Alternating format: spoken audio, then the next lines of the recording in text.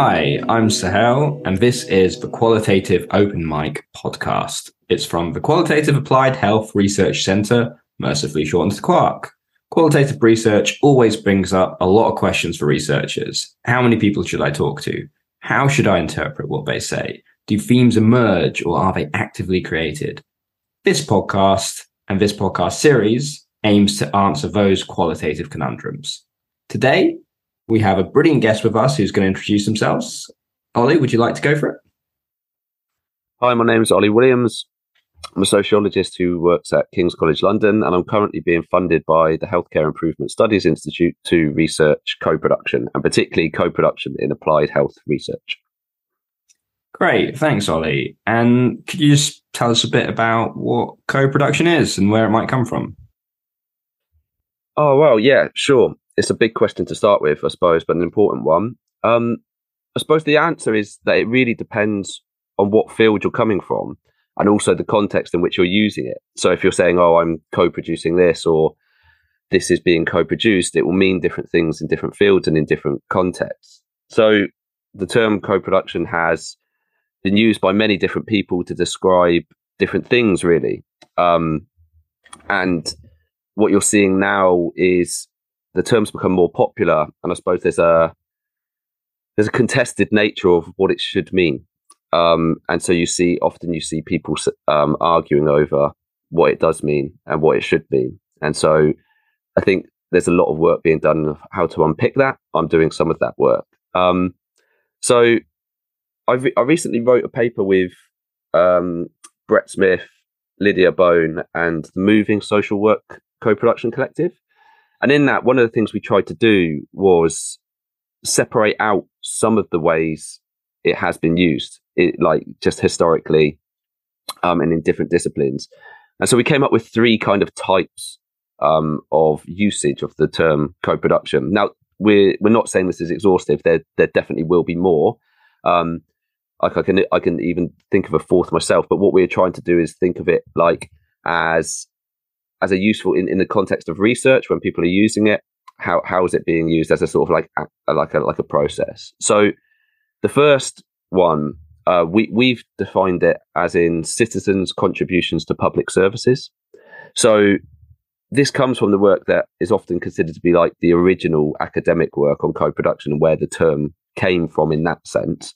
And that's was led by Eleanor Ostrom in the sort of 1970s.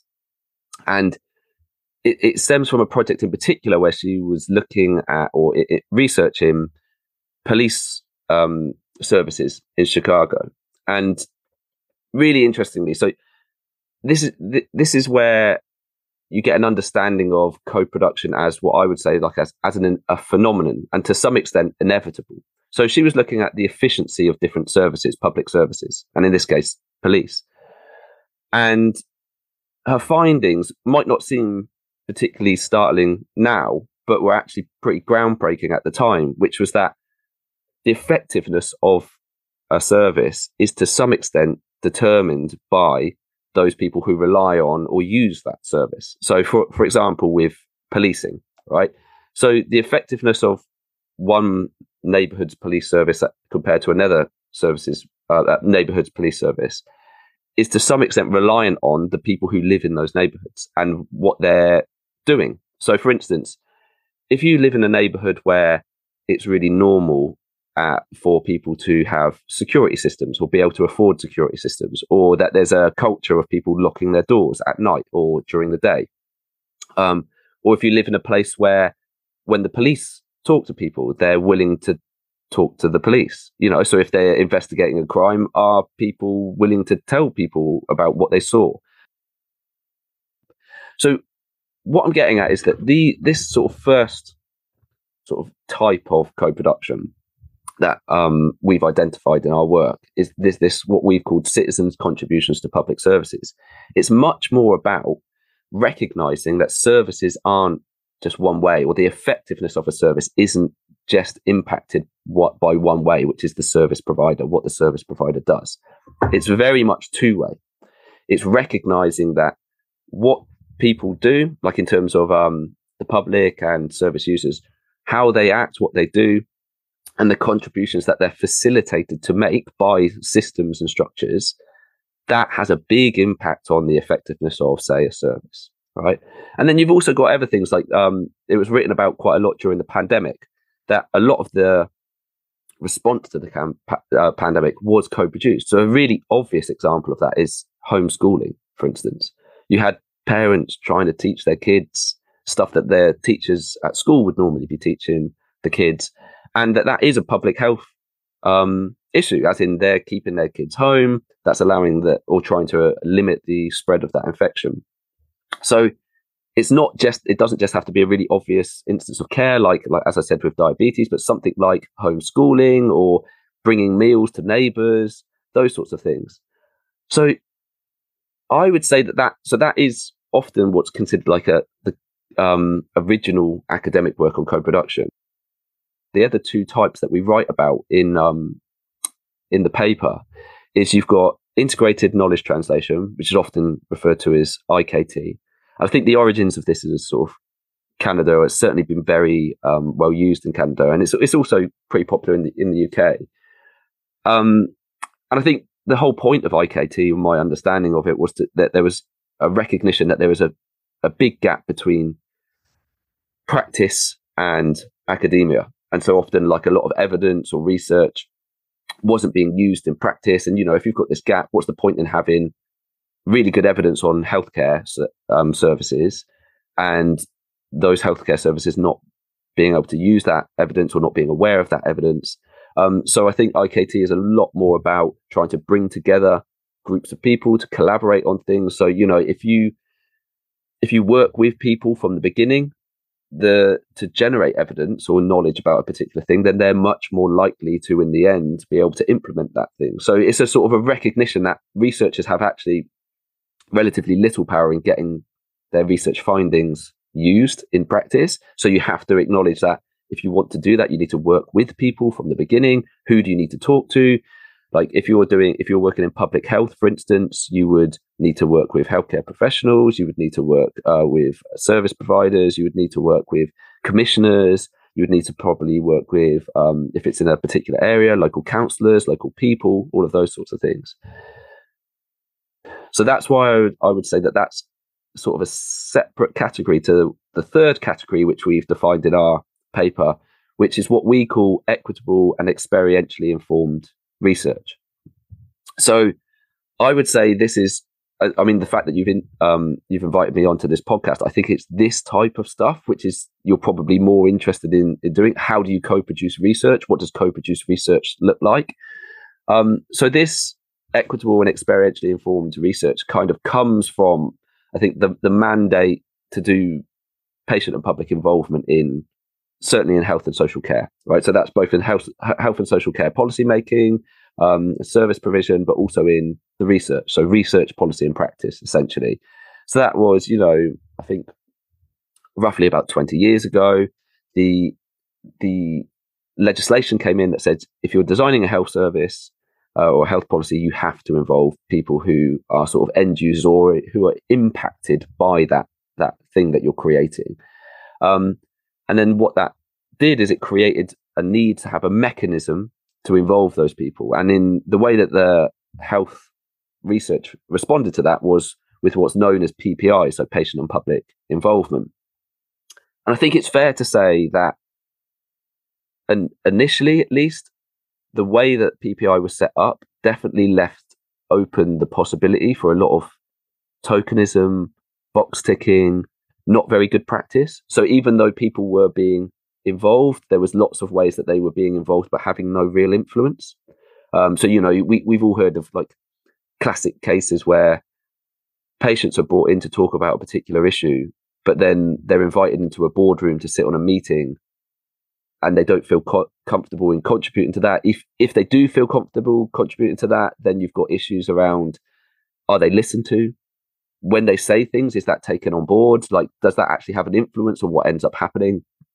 So it became, I think, quite easy for people to say that they had done patient and public involvement, but that patient and public involvement not having changed sort of the established hierarchy of experts like researchers and healthcare professionals making decisions on their own, essentially.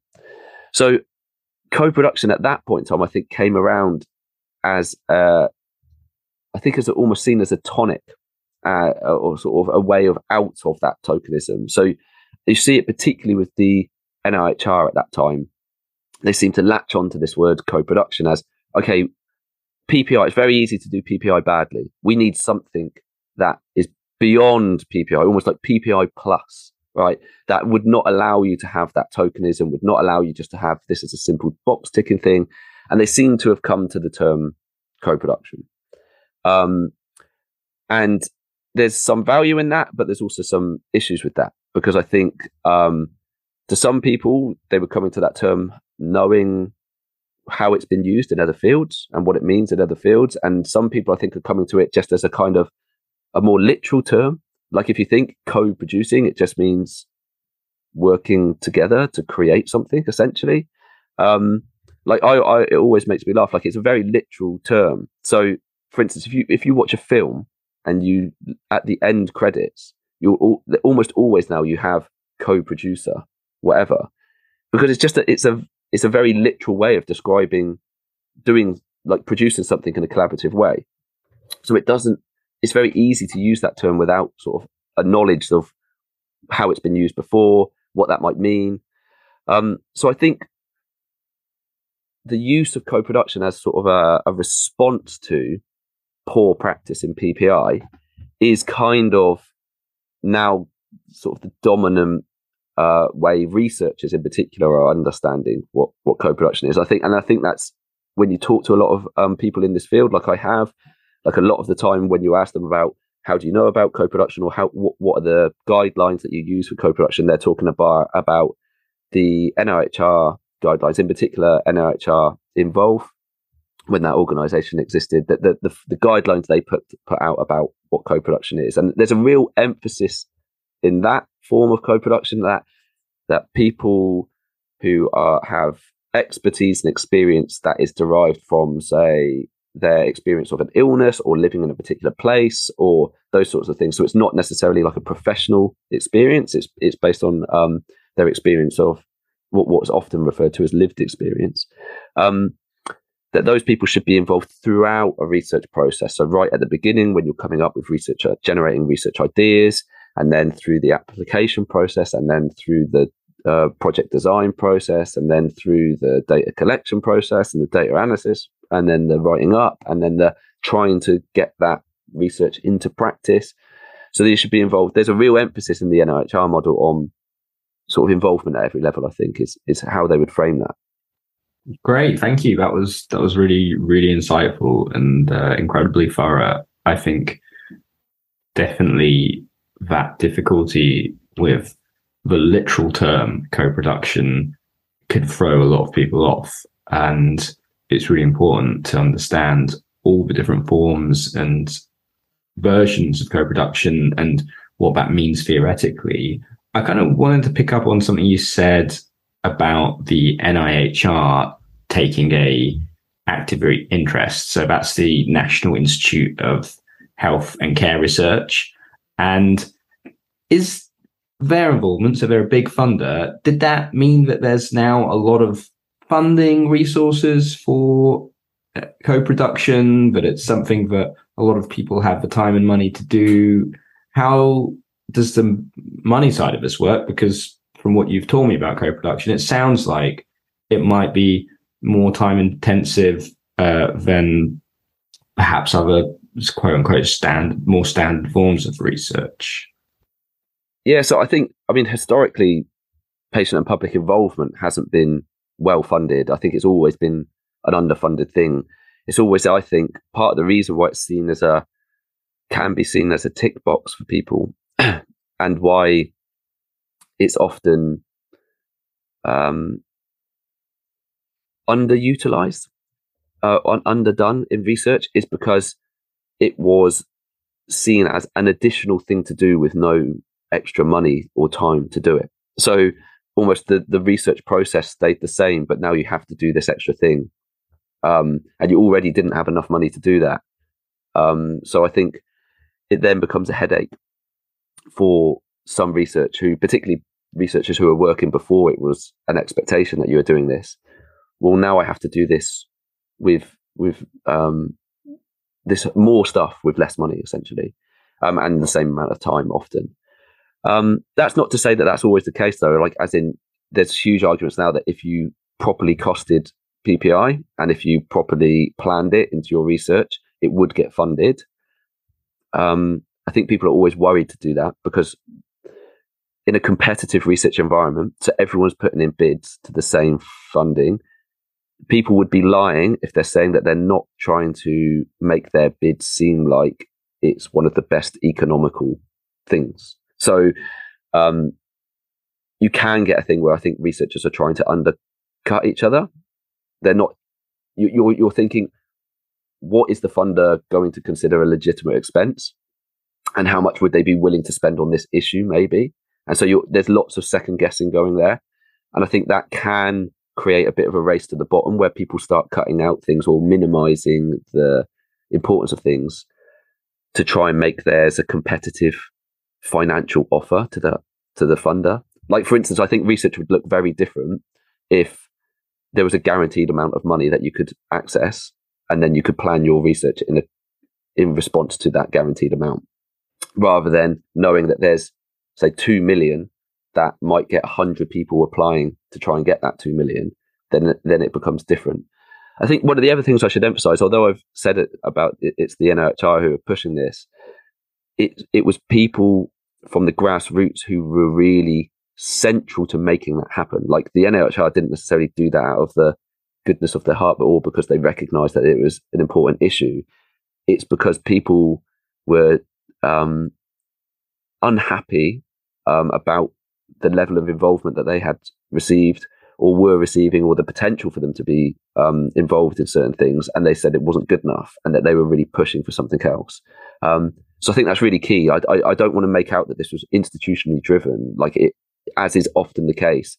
It was voices from the outside often that were pushing for something better than what PPI was, and to a large extent still is. I think it's very easy still to do PPI which is very minimal. So yeah, I think that's the case. Yes, and to touch on your question, or to engage with your question more genuinely in the sense from the co-production, I think what you're trying to get at there is that there already wasn't really a huge budget for PPI. Co-production is seen as a sort of a more holistic version, I suppose, of PPI in many people's eyes. So that's not going to be cheaper than what was happening before. So yeah, I think there is an issue there that often people who are trying to do PPI are facing sort of financial struggles, I suppose, trying to make things happen with not a lot of money. Yeah, thank you for that. I appreciate it. And I just also wanted to think about, you mentioned that, okay, so this wasn't an institutional change. This was something that, grassroots organizations and perhaps even individuals demanded. People were unhappy, perhaps, with researchers or with service design, and were trying to push for something else. I want to ask, do you think we've reached that something else? Is that something else, specifically when we're thinking about a research context, might that something else not be research? Do you see what I'm saying? As in, researchers have now responded and they're using PPI holistic methods, but actually what people wanted was not research and maybe campaigning or advocacy or other sorts of policy change. Yeah, I mean, I think there's two things there. Like, have we? I think your first part of that question was: have they essentially? Is there something new now? Something different? Is there PPI plus? If you wanted to call that. Largely, I think not necessarily. But I also think, what is the ask then? I don't think the ask was ever that everything should be co-produced. I think you ended up with a ridiculous situation where co-production kind of became seen as a gold standard, even though it means a very specific thing, or can mean a very specific thing. So I think it's perfectly fine to say that co-production was not the best approach in all situations, and people need to sort of recognize that. But the issue should be that if there is a situation where co-production is really appropriate, it should be being done properly. And I don't think that is always the case or always facilitated. And the second part of that question, in terms of, is it research that people want? Is it co-produced research that people want, or is it something different? I mean, from my own personal experience in the sense of researching, so like before, I haven't always researched co-production. Before this, my work was in health inequalities, and the reason I came to sort of what I would call participatory methods, or an interest in participatory methods, is because what I saw in local health policy implementation, basically health interventions trying to reduce inequalities, almost always they were failing. And what I mean by that is failing to significantly reduce inequalities in health. And sometimes they were exacerbating those inequalities. And one of the main reasons why that was happening is because the solution to reducing health inequalities was being designed by people at a sort of a central level who were not local people, who didn't know what that local area wanted. And then so the interventions that were designed were kind of being put on these people, and they didn't necessarily ask for these things. They didn't want those things. They're not solving issues in their lives that they actually had an issue with, you know.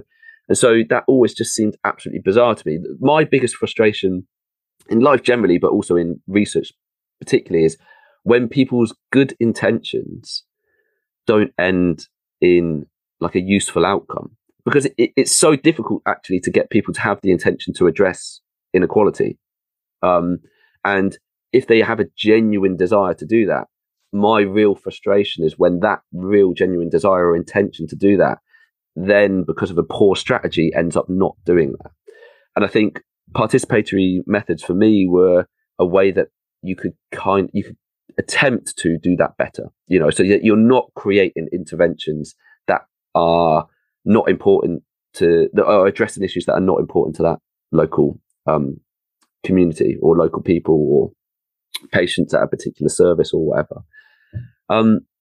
But yeah, I think more generally, a lot of the time, the stuff that people who are co-producing research are trying to do, often the people that they're engaging with, it's not necessarily that they want more research on a thing; they want a thing to change.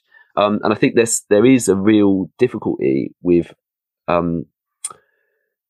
researchers trying to do something which has to be research orientated because their funding has come from a research body, but it's not actually necessarily important to the local people that you write a paper on this, or that you generate more grant income, or that you find out new things. Often the community know or think that they know what the problem is, you know, and that often these things can be quite simple, and research is confirming that. And I'm not saying that that's not a useful thing. Like, research is often confirming things that people talk about. So people say this thing's happening, but we don't necessarily have the data or evidence to demonstrate that that's definitely the case. And then research goes in and goes, no, that is happening, or either actually it's not happening. But that's not necessarily what they want. So for instance, in an area that I worked, they closed a local school. That was really unpopular. The people in that area didn't want that school to be closed down.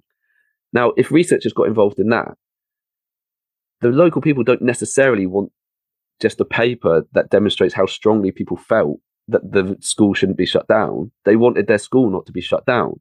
And research, I think, can potentially help that to happen, as in you can maybe use evidence in a way that helps to illustrate that it's important to keep this school open. But even if that is the case, that's probably going to happen over a timeline. That means the school's going to be shut long before that data or evidence is there. So I agree with you. I do think that a lot of the time, people don't necessarily want more research. They want action and impact on stuff. But then I don't want to undersell research. I am a big advocate. I think that research, particularly research in that's being funded by bodies that are responsible for health and social care, like you should be trying to make sure that your research is impactful, that it has some sort of impact. Like I'm not someone who thinks all research has to be driven by impact. Like I'm absolutely fine for people to research for hidden meanings in Tolkien's work. Do you know what I mean? I that's fine. But that is also quite different from if you're getting funding from the NIHR. You should, I think, be thinking about what's the sharp end of what you're trying to do. And I don't think that you can get away with just saying, well, we published a few papers and gave a few conference presentations. Great, thank you. Yeah, I've been doing a lot of research around Lord of the Rings with the new series out, so I'm definitely one of those. I wanted to know, I want to think about the researcher's role in co-production, or not even the researcher, maybe the service designer's role. Why does it have to be facilitated? Why does it have to be a conscious thing? If at the beginning, when you talked about the first two understandings of co-production, it seems kind of inevitable. Well, yeah, I think, yeah, so kind of one of the reasons why I describe those differences is that those things shouldn't bleed into each other. So for instance, the idea that things are inevitably co-produced, right, is detrimental to the idea of trying to ensure that things are designed more equitably, or can be detrimental. They shouldn't be. For me, they perfectly influence each other. So if you know that a service, the effectiveness of a service is to a large extent determined by the involvement of and contributions of the people using that service, it would make a lot of sense to involve them in the design, potentially the delivery and the evaluation of those services. So those two things should go hand in hand. What often happens, I think, is that because co-production is a bit of a buzzword that people want to use because they know that funders are keen on funding co-produced research, or at least say that they are, there's certainly calls for co-produced research. Although more broadly, I'm not sure that it is particularly a friendly funding environment for co-produced research. I think that people can almost nominally change their design or their research process because they're going, oh, well, this was co-produced. Because it is true if you take the sort of inevitable thing. But my thing is that, well, if it's inevitably co-produced, that you can't use that as your language to justify what you're doing. That's something else. Like, you need to think about the other tradition. So what we're referring to is equitable and experientially informed research. Like, there's different expectations. That's a different context that you're expected to respond to. In the first instance, researchers aren't necessarily involved in that. Although you could say that Ostrom helped to reveal it in some way in the 70s. Does it need to be facilitated by researchers or professionals? It doesn't, in the sense that I think a lot of this stuff happens definitely outside of academia, and is not on the radar of academics necessarily. And the fact that researchers or academics aren't involved in that is not necessarily a problem. Although you might want to involve some of them, it might make sense for some researchers to get involved in some stuff. And I really want to make the point that a lot of this stuff is happening, and it's not, people wouldn't call it co-production, as in what they're doing is absolutely what we might consider to be a really good standard of co-production in terms of grassroots up, like collaborative, equitable, addressing issues which have been marginalized, working together all the way through to see it, to try and generate some sort of outcome which has a meaningful difference to people's lives. But they might not call that co-production, and I have absolutely no issue with that. On a more practical issue, particularly with things around co-design or just participatory methods, good facilitation does help. If you've ever done like group working, how do you manage things which are to some extent not always predictable beforehand, but that some people are very willing to contribute and talk all the time, and other people might have really useful things to say but are shyer or don't feel comfortable contributing? How do you negotiate the time in which you're spending on particular elements of a project? Like, how long is it to talk about how long do you need to talk about what the issues are? How long do you need to then talk about what you might do about that? How long do you need to then try and take those and to come up with sort of potential ideas for solutions to those? In my experience, having good facilitation really, really helps that.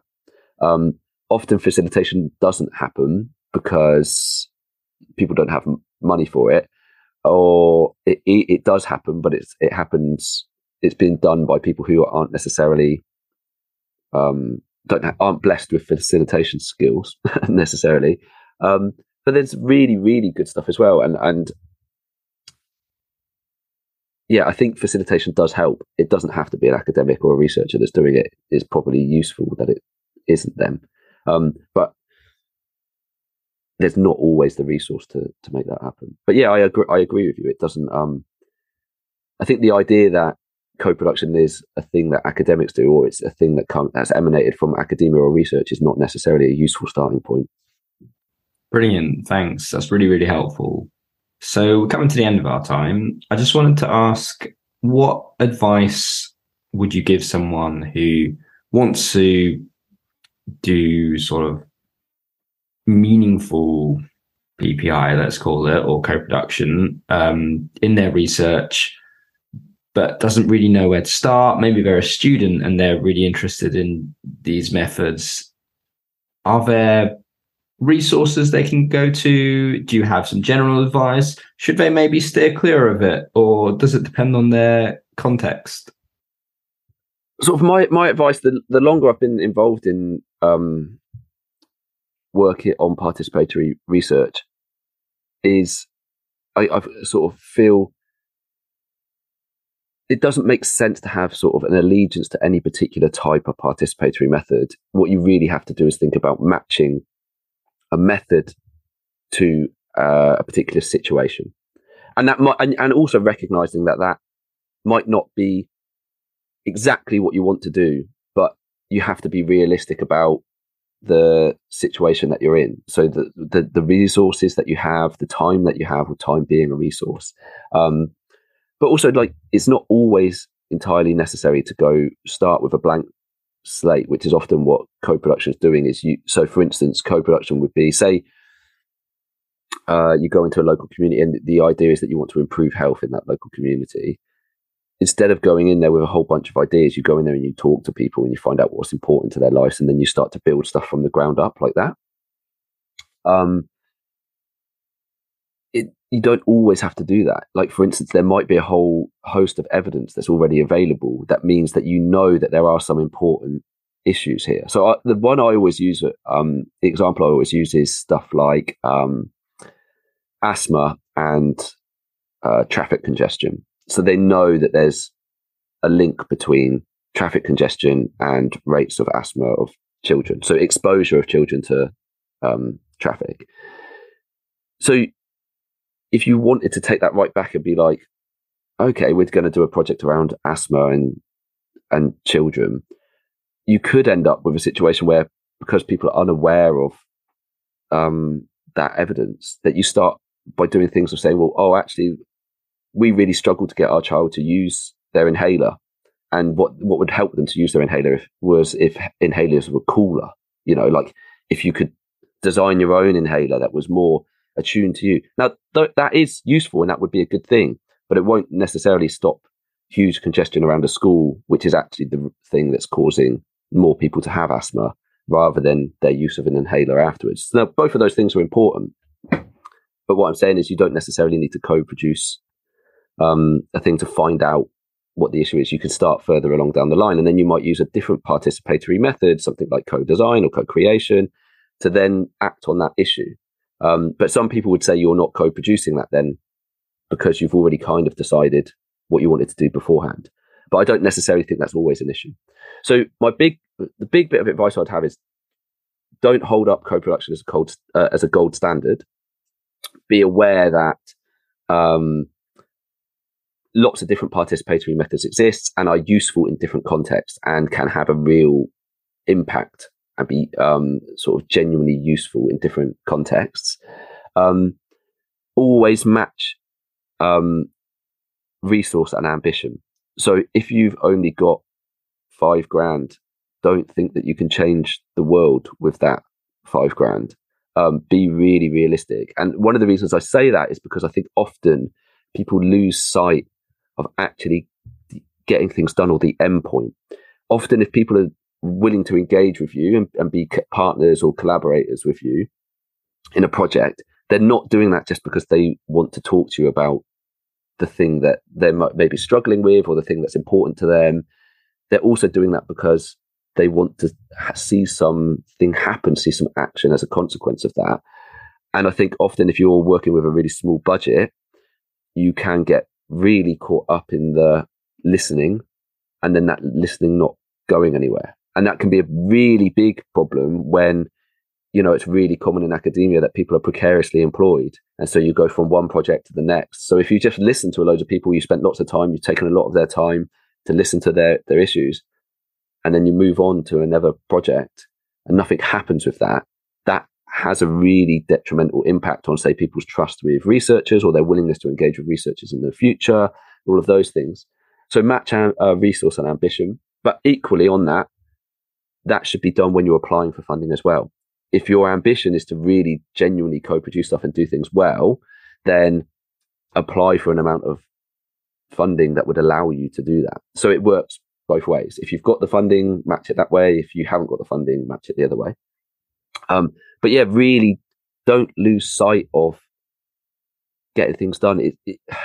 It's nice to listen to people, of course it is, and it's important to listen to people, but it's necessary but insufficient. Like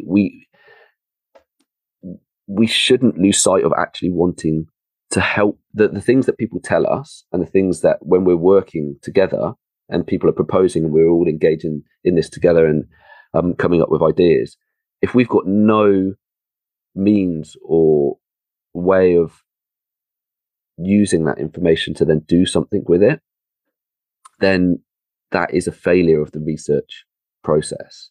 So don't lose sight of it. Match resource and ambition, and don't get caught up in the idea that co-production is a gold standard, partly because that can lead to two really silly things doing. So you either do something that isn't co-production and end up calling it co-production just because it's a better way of framing your work, because you think it looks better to a funder or a publisher or whatever, or it can lead you to using a method that actually isn't appropriate for the particular context that you're in, and then that being a problem because you run out of money before you can do anything useful, or you ignore a whole bunch of evidence that you could have drawn on otherwise, or those sorts of things. So I think they're key, I think, all of those things.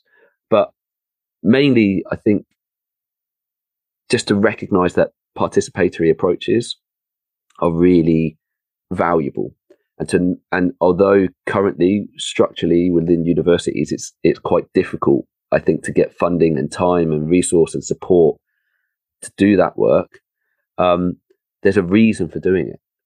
And it is because those participatory methods can be more effective, but they can ethically, there's also a reason to do that. And those two things aren't separate either. The ethical reason is also it can also make things more effective. So, for instance, in my work with health inequalities, often health inequalities are because people are being marginalized and ignored and disadvantaged in various ways.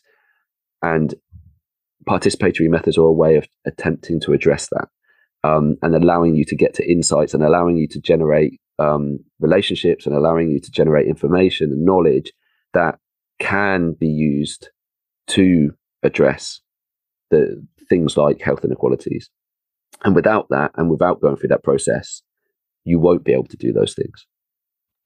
Great, thank you so much. Are there a few resources you can throw at us?